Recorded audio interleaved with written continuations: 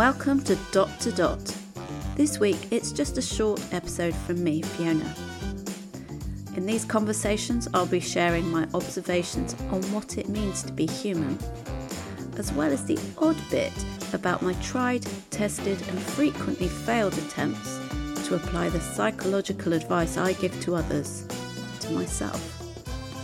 I hope you enjoy listening. On the 2nd of September 2015, a story stirred something in thousands of people across Europe.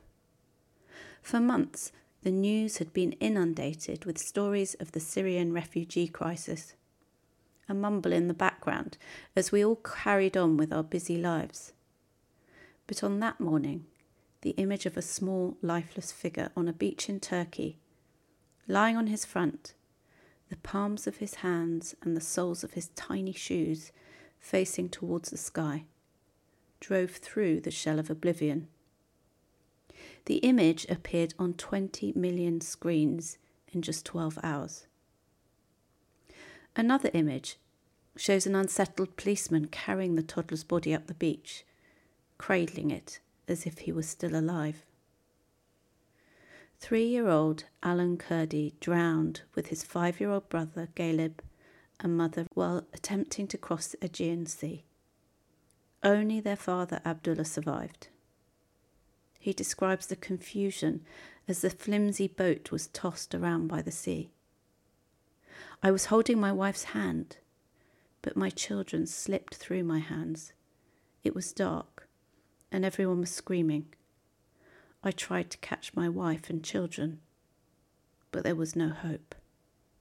One by one, they died. The story of one boy brought the crisis into sharp focus. The human connection was made so much more visceral by seeing one boy and one grieving husband and father. We could understand the pain of one, where the many had become a blur of data and reports. The crisis of people fleeing civil war in Syria suddenly made sense. The image quickly went viral on social media with the hashtag Humanity Washed Ashore. Charities supporting refugees saw a dramatic upturn in donations. The amount given to the Swedish Red Cross, for example, was 55 times greater in the week following Kurdi's death. Perhaps before this, the Syrian refugee crisis was too intangible to relate to. A dead child, however, was not. Perhaps most Europeans living in peaceful countries simply could not imagine the terrors faced by these refugees. Or maybe up to this point, they were the out-group, people different from us, which limited our empathic concern. When asked if we're empathic, most of us will say yes. But wait a minute before you jump in with your answer. While we are all born with the capacity to be empathic, this tragedy illustrates just one of the ways that we can unwittingly switch off our empathy. We have evolved to favour the in-group over the out-group. The driving force for this is simple. Not being part of a group causes psychological distress. Individual sociability may vary, but we are innately social beings that yearn to be accepted by other people. Neuroscientific evidence indicates that people invariably favour other members of their in-group over people who are outside of the group. If someone exhibits unusual personality traits such as a sardonic sense of humour or quirky dress sense, we subconsciously accept them if they are part of our group, but tend to see the same tendencies as flaws if that person is not in our in-group. Another reason we can fail to be empathic is because we shut our empathy down. It hurts to feel others' pain, and so to protect ourselves, we use mechanisms to prevent it, which can unwittingly become ingrained in who we are, or at least how we behave. Take, for example, doctors, a profession where empathy is needed, but is all too often lacking. Think about it. Well, nurses and doctors can give us immense hope by simply telling us everything will work out okay, and motivate us to get better if we take care of ourselves. Equally, they can quickly pull us down with one thoughtless comment or ill-fitting piece of advice. They can make us question ourselves. Maybe I'm not in that much pain. Perhaps there is nothing wrong with me, even when we have been in agony for days.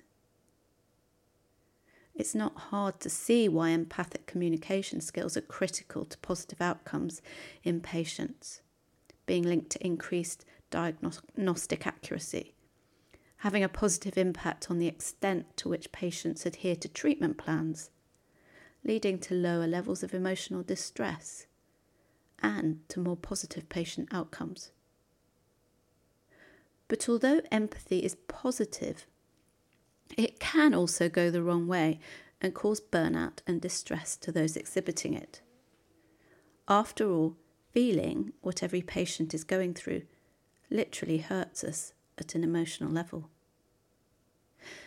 Anyone who watches Grey's Anatomy will know that the character Izzy gets pulled along an emotional roller coaster as a result of feeling the pain of her patients. I've worked with doctors and surgeons who are both highly empathic and others who have shut down their feelings, which serves as an unconscious protection.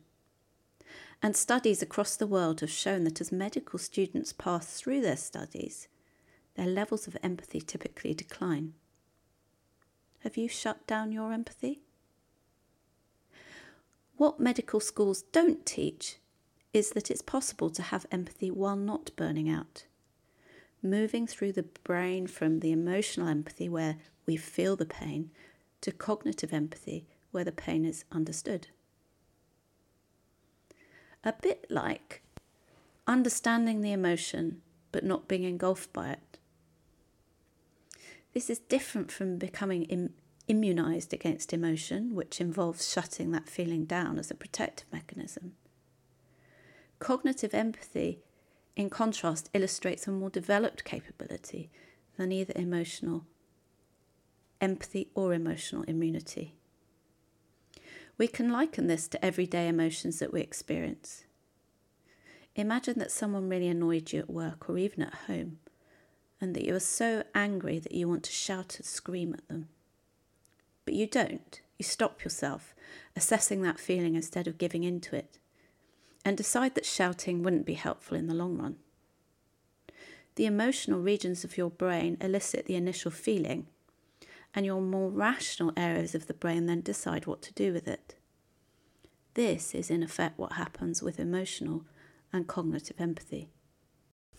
Even for those of us who believe we are empathic, emotionally or cognitively, we can still lose it. For example, neuroscientist Tanya Singer found that part of our brain has an autocorrect mechanism, preventing us from looking only at our own feelings in a situation, ensuring that we are able to see things from others' perspectives. However, when we have to make very quick, reactionary decisions, we lose this capability, in effect overriding our empathy. So when do we get empathy? And can we become more empathic? We continue to develop empathy throughout life. It begins when we stare into our mother's eyes shortly after we're born and continues throughout childhood. But it doesn't stop there. We build it through every part of life while meaningfully connecting with others. The problem is that we're losing it, not just because of the barriers I've already mentioned, in-groups and out-groups, shutting it down as a protective mechanism, or losing it because we're stressed or working too quickly, but because of the impact of the way society operates more broadly. As a New York Times article states, more and more we live in bubbles. Most of us are surrounded by people who look like us, vote like us, earn like us, spend money like us, have educations like us, and worship like us. The result is an empathy deficit, and it's at the root of many of our biggest problems. There are many personal benefits to being empathic, from success in life, leadership, and well-being, to the organisational benefits empathy enables around diversity and inclusion, through to the societal benefits, creating a better, more sustainable and more humane future. And sadly, there is evidence that our levels of empathy are on the decline. But there's also evidence to suggest that we can continue to work on and develop our empathy throughout life. There are some great tips in the New York Times article I referred to, which I will put a link to in the show notes. And of course, there are many tips in my books also. But very simply speaking, here are some things you can do. Be conscious of putting yourself in others' shoes. Listen, watch, be curious, and try to understand. This will help you to overcome out-group biases that you're probably completely unaware of, but that could have a hugely negative impact on someone else. If you feel too much, work on how to take a step back. Still feeling, but making it a more rational process. This will help you to help others far more effectively and prevent burnout. If you feel too little, allow yourself to experience what others are going through. Really make the effort to imagine yourself in their position. If this is hard, speak to them to find out as much as you can. The more you know, the easier it will be to experience empathic concern. And remember that when you're stressed, you're less likely to see someone else's point of view. Pause, reflect, and take time to consider the impact before moving on. Do these things every day, and even remind yourself with every interaction. They may sound simple, but if you make a conscious effort to include them in your daily to-do list, you'll be amazed at how much it enriches your connections, your life, and even your success. And you will be contributing to making our world a better place.